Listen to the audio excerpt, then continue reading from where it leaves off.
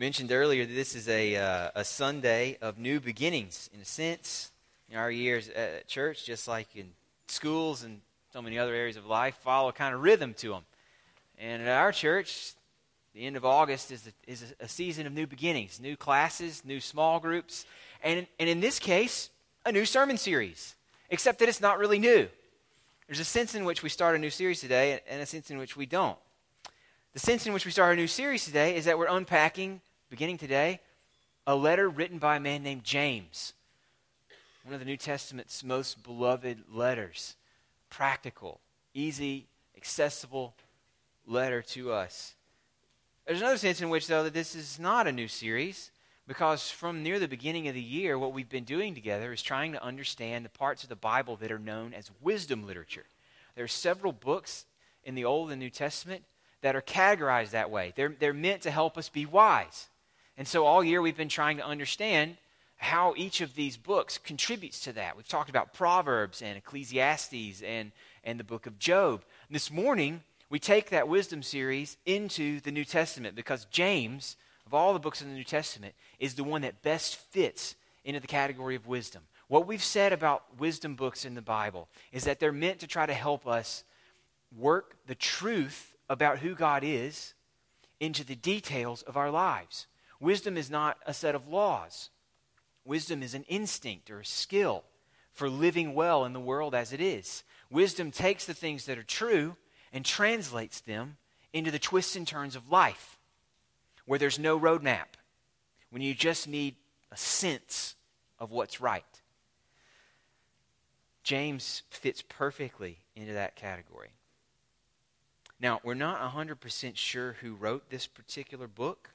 We're not sure, in other words, who this James is. He identifies himself that way in the first verse of the letter. The majority view throughout history is that this James was James, the half-brother of Jesus.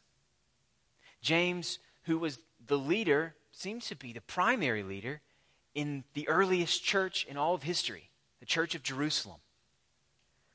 James is, this particular James, who most people believe is the one who wrote this letter, is identified in Acts as one of the main leaders helping the church in Jerusalem figure out what it looks like to be a church. They got to figure that out. They were the first ones to try to figure that out. There's a lot of things in the letter that point towards this James. It has a very Jewish flavor to it. Some of the language, the terms that he uses, the idioms or catchphrases that he uses have a very Jewish flavor to them. It seems to be one of the oldest books, if not the oldest book, in the New Testament. It has a lot of marks that point to it being really early in the development of Christianity. And if this is who was writing it, if it's this James, the leader of the church in Jerusalem, the half-brother of Jesus, it also makes some sense out of the character of the letter, out of some of the things that he writes about. In the very first verse, he says that he's writing to the 12 tribes in the dispersion. That's a way of saying he's writing to the people of God. The 12 tribes refers back to the 12 tribes of Israel. They didn't exist anymore at this time, but it had become a kind of shorthand or phrase for all of God's people. And the dispersion means they're scattered to the winds. Now, one of the things that Acts tells us, Acts chapter 11 tells us that because of some persecution, because as the Jesus followers began to become more and more public and prominent, because people didn't like that and started pressing in on them, they scattered to the winds. They became dispersed throughout that section of the world, through the Roman Empire.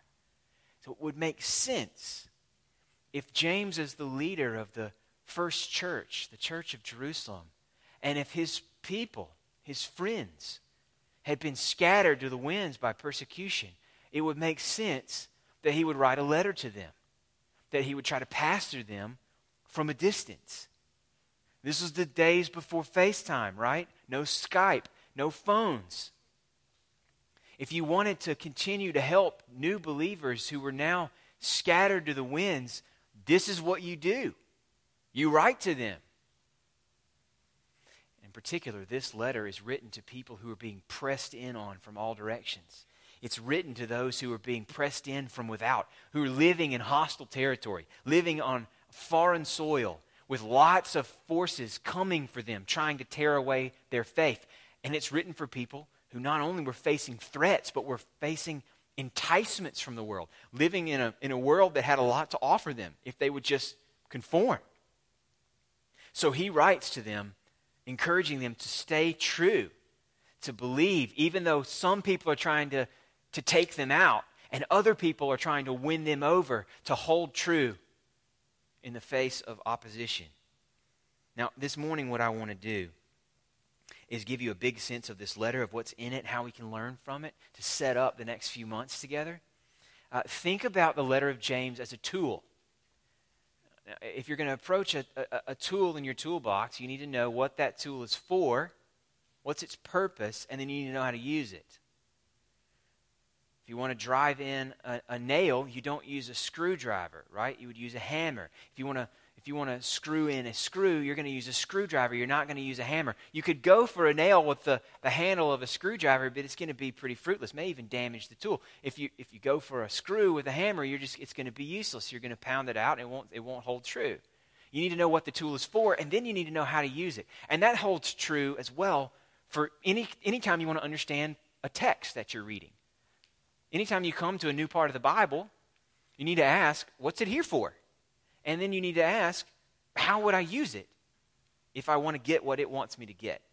So today, what we're going to do is focus on understanding James and using James. Understanding James first, using James second. What's it here for? How can we use it? And to do that, I want to take a flyover of the first 18 verses of chapter 1. We're going to come back to those same verses next week and dig around a little bit more into the details. But it's kind of like a summary of the letter. So it's a good place to start. I want to begin by reading those first 18 verses. I'm going to ask you to please stand with me in honor of God's word while I read from James chapter 1, verses 1 to 18. This is the word of the Lord.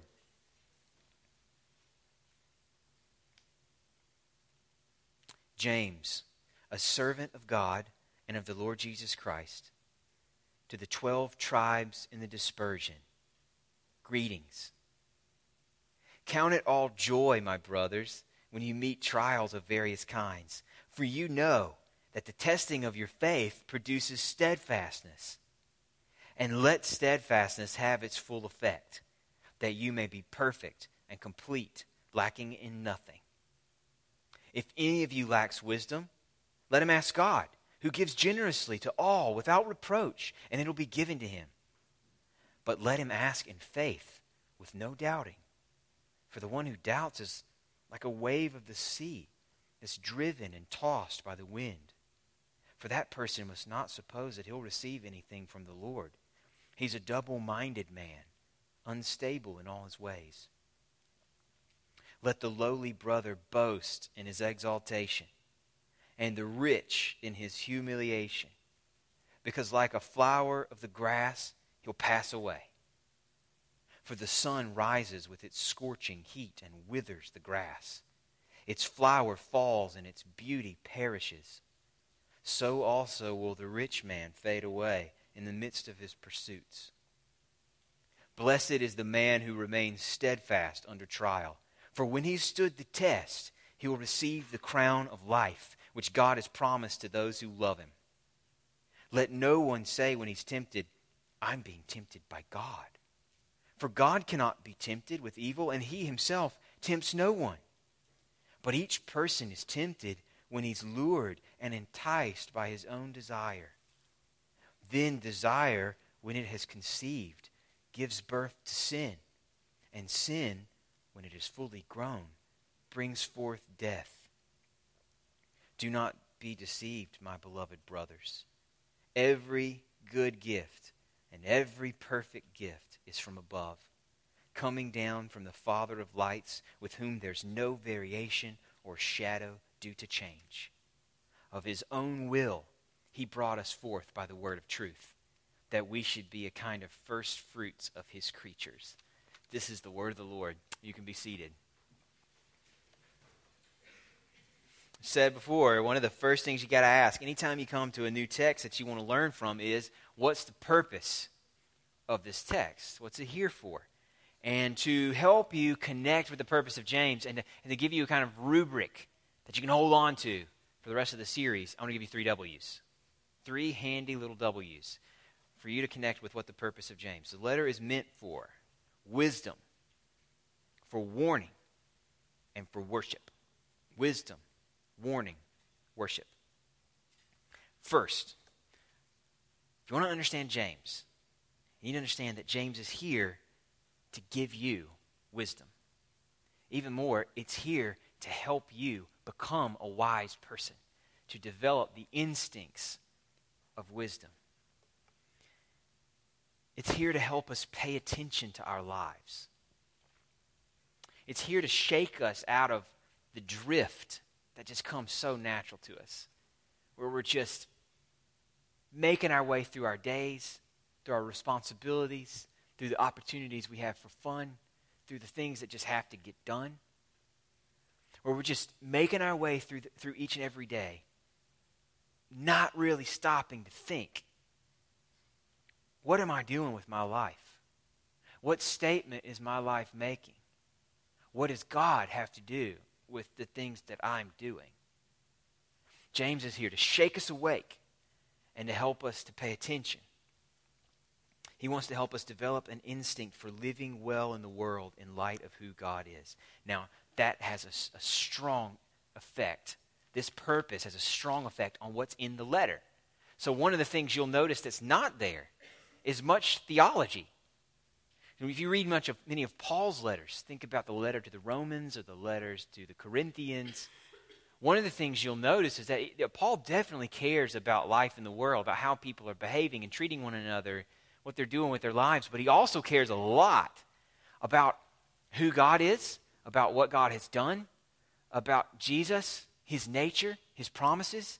He spends a lot of time getting into the theory, the details behind who God is and what he's done for us. James doesn't do any of that. And it's not because he doesn't care about who God is and that we understand him. He just assumes a certain amount of agreement already about who God is and what he's done. He starts there and moves to, okay, if these things are true, then here's what your life will look like. He goes straight to the here's what your life should look like. He mentions God often. He mentions Jesus and calls himself, as we read in verse 1, he calls himself a servant or a slave of Jesus as his Lord. But he's not going to talk to us about how Jesus is divine and human. He's not going to talk to us about Jesus' death and what it accomplished. He's going to assume a lot of that. He wants us working Jesus into our lives. He's trying to help his friends understand how to live in light of what's true. One of the things we've said about wisdom from the beginning of this series, especially back when we were talking about Proverbs, is that wisdom is here. Wisdom is given to us, the wisdom books, for the gap that exists between what's true about God and what's going to happen to us on Monday morning, Tuesday morning, Wednesday morning, day in, day out. There's truth about God, and then there's where we are, the circumstances of our lives, and there's a gap there that's got to be bridged. How do I get my life and its details lived more under the spotlight of what's true about God? Wisdom is there to help us bridge that gap. Here's an analogy we used at the beginning of the series. I think it works really well for understanding James too. Think about all that's involved in safe driving. Not that we have a lot of experience with that living here in Nashville as we do. But safe driving involves a certain amount of theory, okay, of ideas that you need to learn. So you need to know something about cars. There's a theory behind good driving, which engines that work. The physics of acceleration and steering, the engineering, the civil engineering behind roads and how they're laid out to help traffic flow go in a helpful direction. The signs that are put, where they're put, with the messages that are on them. Rules about how you should turn and when. Now, so there's some theory there, right? Some truth about safe driving. But there's a gap between that theory about what's true, between how an automobile works or how the roads are laid out, and the decision you have to make when you're facing a left-hand turn opportunity with oncoming traffic. What you got to decide in that moment is whether or not it would be wise to turn before the traffic or wait till it passes. When you're faced with a yellow light, you've got to decide, is it wise under the circumstances for me to gun it or for me to slow down? The theory is not going to make that decision for you. You need an instinct. James is here not to tell us how the car engine works or why the streets are laid out the way they are, but to help cultivate in us an instinct for knowing whether to gun it or to pull back, for whether to take the left-hand turn or to just hold steady until the traffic has passed. He wants us wise, so he gets straight to the point. What we're going to read in James sounds a whole lot like Proverbs, actually. In fact, I think the best way to describe what James feels like to me anyway is a hybrid between Proverbs, with all these little pithy statements about all sorts of subjects in life, a hybrid between Proverbs and a good sermon. It's going to sound very sermonic. So it'll sound like Proverbs, for example, something like 50 plus imperative verbs in a 5-chapter letter. An imperative verb is a command. There are 50 plus commands. Do this, don't do this, in a 5-chapter letter. A lot like Proverbs. There are a lot of pithy statements throughout James, a lot like Proverbs. There's the same quick jumping around from subject to subject. Maybe you noticed that, even in the first 18 verses that we read just a minute ago. Did you notice how many times he changed his subject? I mean, if you read it at all in Paul's letters, what you'll know is that sometimes he'll carry on the same subject for multiple chapters, unpacking it in all of its nuance and its twists and turns. James has hit 10 subjects in the first 10 verses, it seems like. So chapter 1, he jumps from trials and how they're good for you to wisdom and why you ought to pray for it. He jumps to money and the swiftness of money's passing. He jumps then to temptation, to sin. Then he jumps to how we need to be grateful for gifts. He jumps from there to how you ought to use your words and how you can recognize where pure, genuine religion shows up. Chapter 2 talks about favoritism, that you shouldn't show favoritism for the rich over the poor, not if you're with Jesus. Chapter 3 has fascinating stuff on the power of the tongue and the need to tame it. Chapter 4 jumps from quarrels to prayer to humility to the need to resist the devil to a warning against thinking that you know the future. It's a lot like Proverbs, in other words.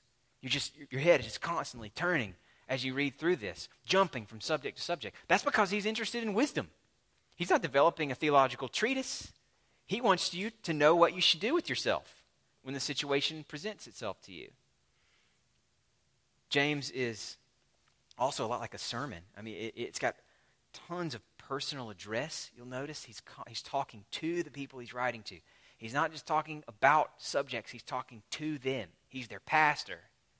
So he asks a lot of questions. You'll notice through James a lot of direct personal questions, asking them to think about themselves. They're not rhetorical questions. They're not just for the sake of argument. He's telling them, think about it. Think about your life.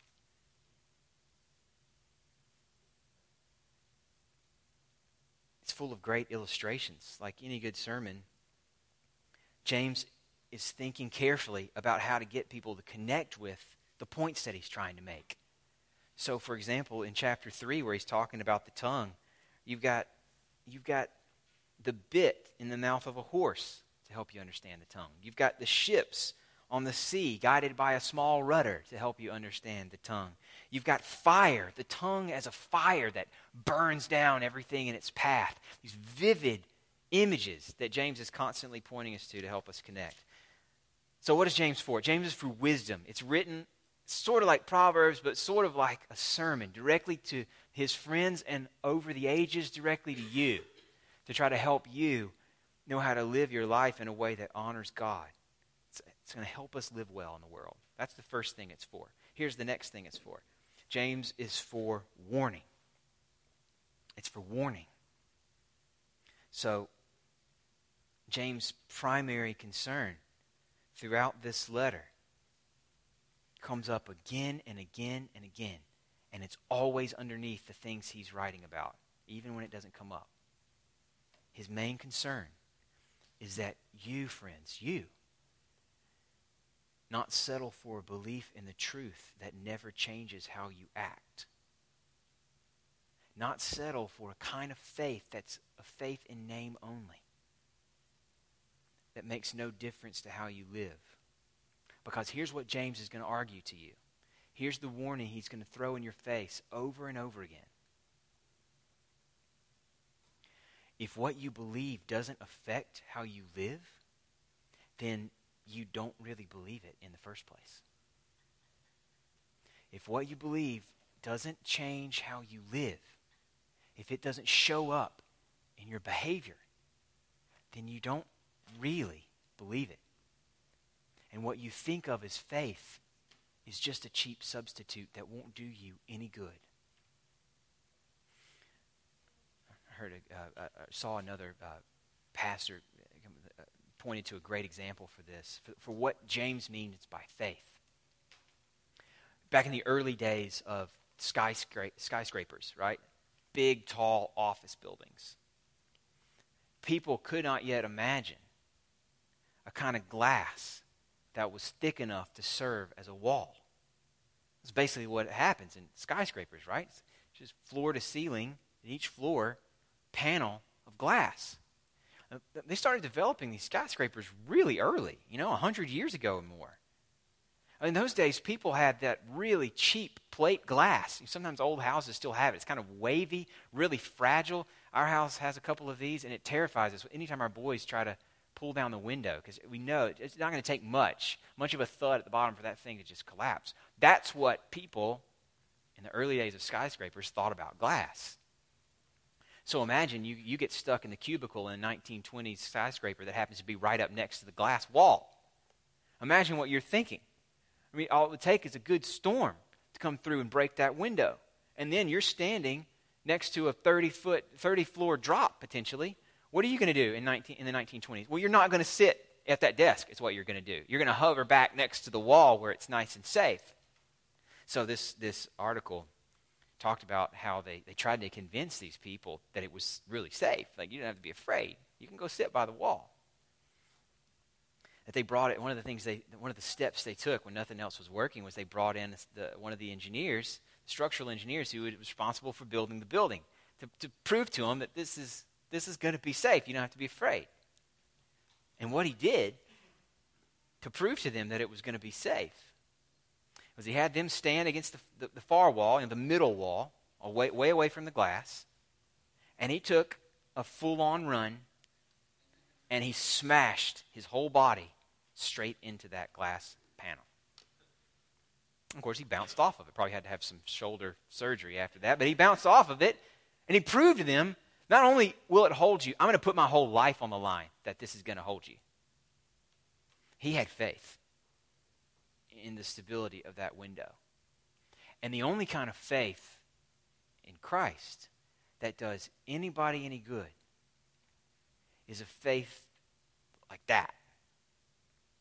That's willing to run full steam against either being held by Christ or plummeting to your death, one way or the other, but I'm all in.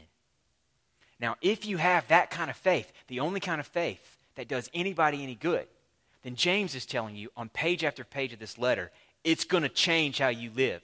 Like in this analogy, the throwing yourself against the glass is in choosing to handle quarrels differently. Or choosing not to say that thing you really do want to say because you know it's going to be hurtful.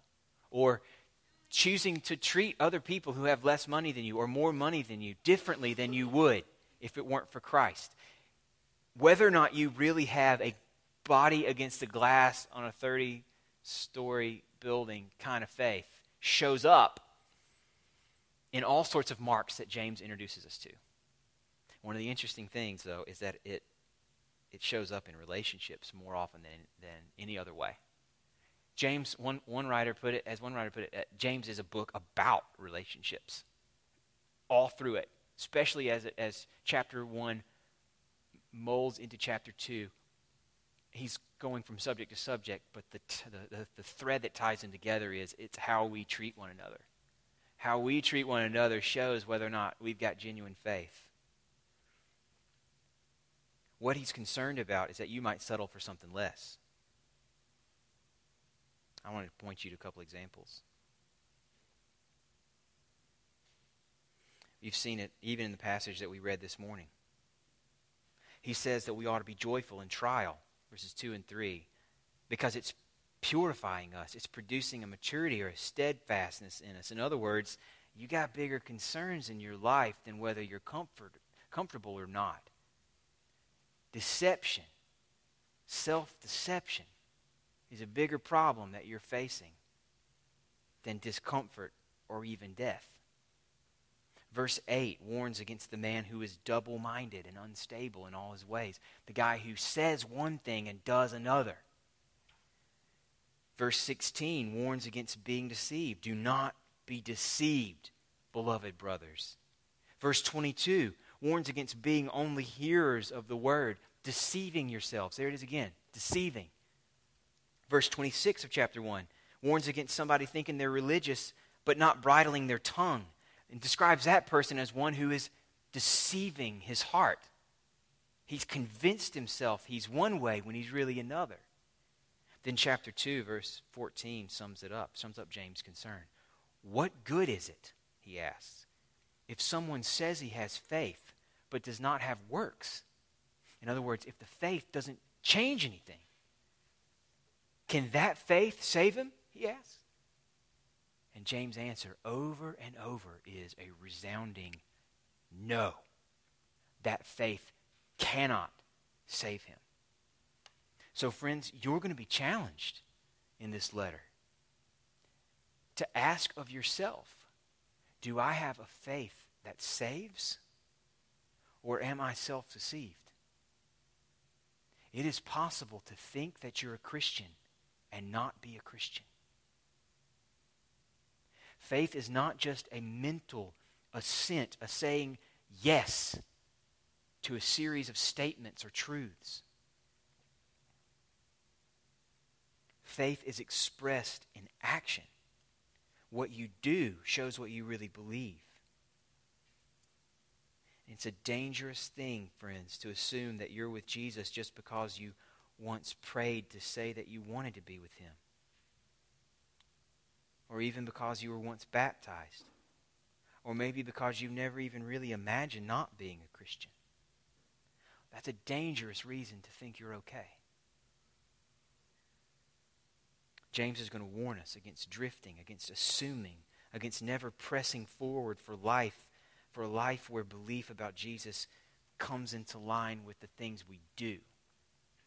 All right, so James is for wisdom, and it's also for warning, because he doesn't want us settling on a faith that does nobody any good. And finally, James is for worship. What we've said already brings us straight to this point. Faith that's genuine leads to a life of wisdom. Faith breeds wisdom. If you really believe in Jesus, it'll change how you interact with your world, the things that you do. And faith that's breeding wisdom is a faith that glorifies God. So worship in the New Testament is not singing. Singing is a good way to worship him, but it's not what worship is.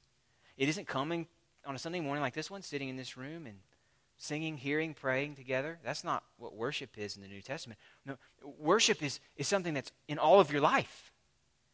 Worship is something you're called to do with your whole self. In everything you do, do it all in the name of the Lord Jesus, Paul says. And James backs him up.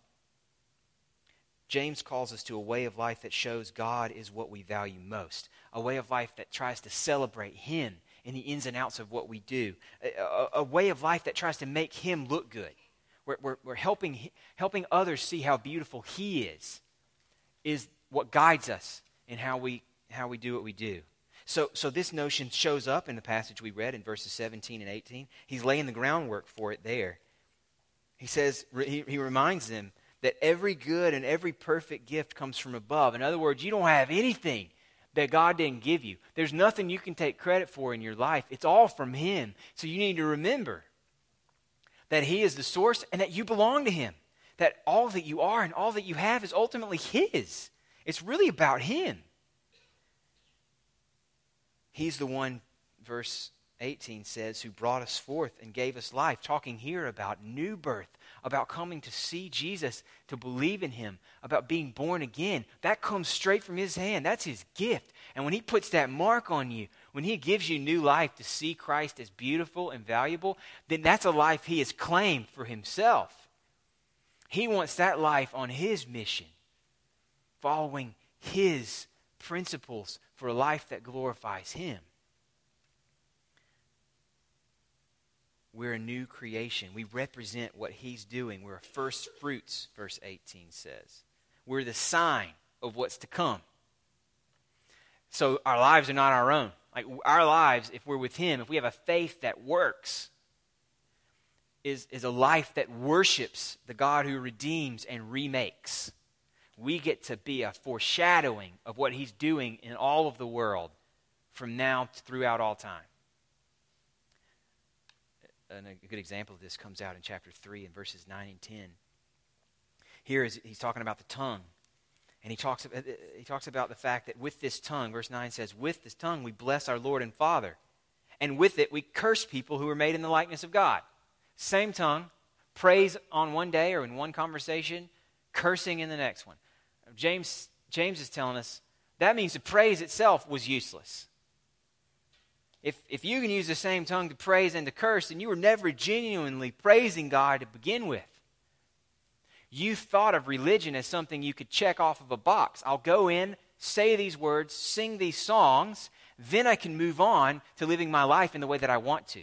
I can treat people in the way I want to treat them. James is saying, no. You don't check your worship at the exit door. It goes with you into how you treat people.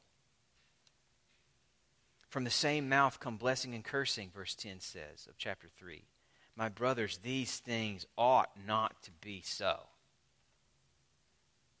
There it is. That's what James is going to be pointing us to over and over. It ought not be like that. What ought to be, if you've been marked by, given life by God, you ought to bear the family resemblance. I mentioned earlier that there's not a whole lot of theology in James. One of the things that is there, that he comes back to over and over, when he talks about God, he often calls him Father. I think one of the reasons he does that in a letter where he's trying to help us know what it looks like to live in light of who God is that he wants us taking on the family resemblance. The way that we treat one another, the way we live in the world, what wisdom will look like for us is a reflection of God, of his beauty, of who he is and what he has done for us. Children do reflect their fathers, for good or ill. Sometimes it's a beautiful thing. I love the way when my oldest son smiles, he looks like my wife. He's got her genes, I can tell. There's something beautiful about that family resemblance. When my older son has trouble taking any word without argument, he resembles his father. And it's not pretty. And it's not pretty because I'm not. One way or another, children do reflect their parents. James is trying to say, if you're really with God, if he really is your father, if your faith in him is genuine, it's not whether you'll look like him in the way you treat one another. It's how you will look like him. And the letter is trying to show us where godliness shows up in life. Here are examples, one after another, of places where you will resemble him. Not if, but will resemble him if you're really with him. James is for wisdom, it's for warning, and it's for worship. And here's the last thing I want to say. This is how I think we got to use it if we want to use it well. That's the tool. That's what the tool is for. Here's how to use the tool. How can we press into what James brings us? How can we together try to shape our lives by his message and be changed? There are three things I want to point you to. If we want to use James well, we first got to use it with honesty. We've got to read this book with honesty. Because we have a lot of incentive built into us to dodge the things that James is going to say. We have a whole lot of incentive to treat James as a book written for somebody else. Just like with Proverbs. Because James is shining light into areas of our lives that we would rather stay shaded. He's shining light into what we do with our money. Isn't that my business? Oh, no. If you have faith, you bear the family resemblance. He's going to shine light on our envy of one another. Wait, isn't that something that's just sort of in me? I don't show that, do I? Like it or not. The way you think about each other, that's going to show the family resemblance. He's going to shine the light on our words. Doesn't authenticity mean I should say whatever I feel? No, your words will bear the family resemblance if you're with him. Friends, what we've got to do is fight the temptation to think James is talking about somebody else, but come to it ready to be exposed as a first step towards a deeper and more fulfilling and more God-honoring and more life-giving faith. So use James, use this tool with honesty. Secondly, use this tool in community. Use this tool in community. See, here's the thing. I mentioned earlier, James comes back over and over and over again to the problem of deception, of self-deception. What he's worried about is that you'll think you have faith when you don't. He's worried that you will deceive yourself. But the nature of self-deception is that you don't see it. So what good is a warning against self-deception if you can't see your self-deception? Well, what you need friends. Friends who do see your self-deception. Friends who are close enough to you to see what you would rather not see about yourself, what you think maybe you've hidden, even from yourself. You need to do James' kind of self-analysis with friends who love you, who are for you, who aren't going to reject you or move on from you if they see you for who you are, but who love you enough to be honest with you about what they see. And here is where you can help your friends.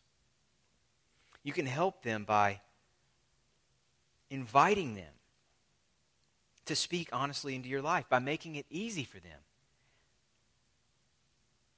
Wisdom, one of the things we've said all along, we said this a bunch in Proverbs, but even through the other books as well.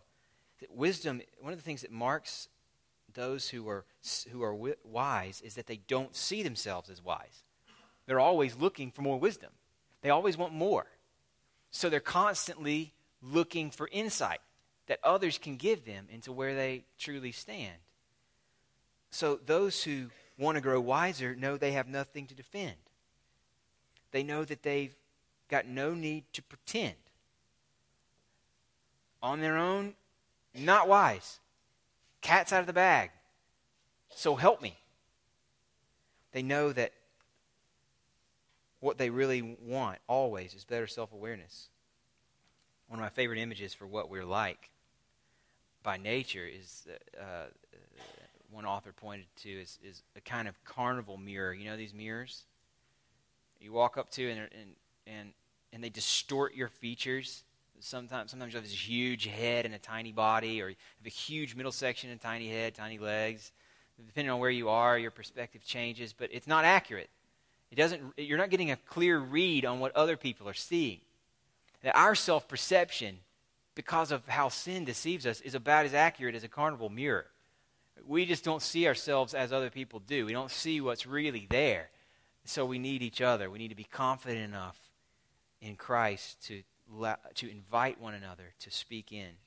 And I would encourage you guys just to use James's subjects for that purpose as a guide. So for the next 3 months, we're going to be going week by week through the different subjects that James treats. I would encourage you to ask your friends about each one of the subjects. Every time we get through one, invite them over coffee or text or whatever. What do you think? Do some analysis of me. Use your small groups for that. Talked earlier about how small groups are starting back up. And we would love for all of you to participate. If you haven't before, please do this year. It's a wonderful way to help other people and to be helped by other people. This is what small groups are for. Asking others to speak into my life, to tell me what they see. Here's the last thing I'll say. If you want to use James well, you've got to use it with honesty, in community, and in the light of Christ. all of us, if we're honest and if we take this series seriously, all of us are going to be convicted that we aren't what we claim to be, that we're hypocrites. So we're going to need to be reminded over and over again. We're going to need to be reminded that Jesus is for us. So this series is here to remind us why we need a Savior. We're going to need to be reminded over and over that we have the Savior that we need. Because this book is going to show us that we are not living the lives that we ought to. Therefore, it is creating a craving in us for the one who lived the life we ought to have lived. He did live it, and He gave it as a gift to us. It stands as our record before the Father. So we don't have to be afraid of noticing where our lives don't measure up to His standards. If we're confident in who Christ is for us, then we're able to shine the light that James wants to shine into all of our lives, be honest about where we're not, what we ought to be, and then to be fueled by our joy in Christ to becoming more of what we ought to be. So one of the things James says is that action comes from faith. He says that faith without works is dead. But what that means is that true works come from living faith. If you want to live a life, if you want works that are bearing the family resemblance, if you want works that make God look good, then the way to get there is to feed a living faith. To feed your joy and your satisfaction and your gladness in all that Jesus is for you. And what better way to feed that living faith than to recognize deeper and deeper and deeper how badly you need Him. Jesus' mercy is always going to be abstract for you. It's always just going to be words that you sing in songs that you halfway mean until you realize, I need a Savior. I don't deserve to live. And friends, James is going to make that point for you over and over again. You are not what you ought to be. That's why you need Jesus, who was what you ought to be for you. Use that gladness in who Christ was for you to fuel a faith that runs for a life that looks like Him. And you'll be using James in exactly the way that James meant for you to. Father, we need your help if we're going to get what we need to out of this study together. So we pray to you for eyes to see, for hearts that will melt under the truth of your word, for lives that will start to reflect in our community, in our relationships with one another, the beauty of your character and the steadfastness of your love for us in Jesus. Help us by your word, we pray. In Jesus' name, amen.